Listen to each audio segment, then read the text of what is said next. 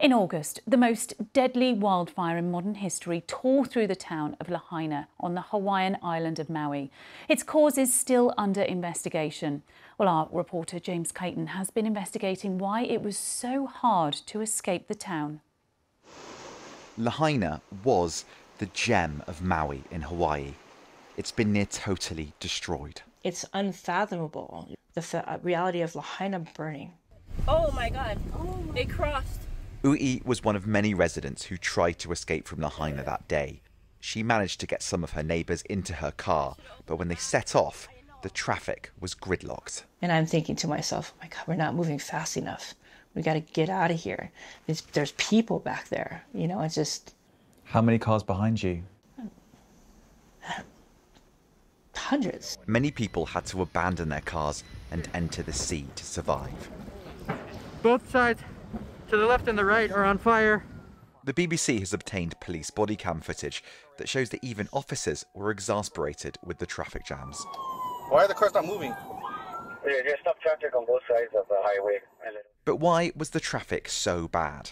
We already knew that an emergency siren had not been activated, but a BBC investigation has found other mistakes on the ground that contributed to the chaos. The police blocked some roads because they believed down power lines were energised. We want to make sure that you didn't go over a down live power line. But Hawaiian Electric has told the BBC that it told the police several times during the day that the power lines weren't energised.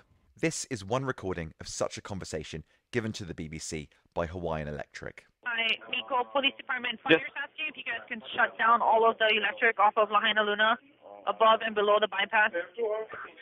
It's off right now. It's all off? Yep. Okay, thank you. Okay, bye. The police, however, told the BBC that the company did not give clear and definitive confirmation that the lines were de-energised. The result was police treating fallen lines as live and blocking roads.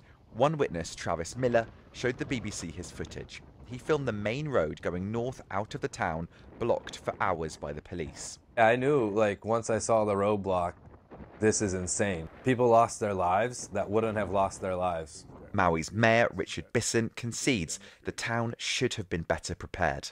You know, better preparation, right? I mean, that's what everybody is pointing to. And who should take responsibility for that? We all should take responsibility. Yeah, all of us, for sure. Ui and the neighbours she took in her car survived. Some of her neighbours, though, weren't so lucky. Some people go, you're a hero for saving them. They would have been dead. And I'm like, I'm not a hero. Do you know how many people I passed, evidently? That I didn't know about, that I didn't check on?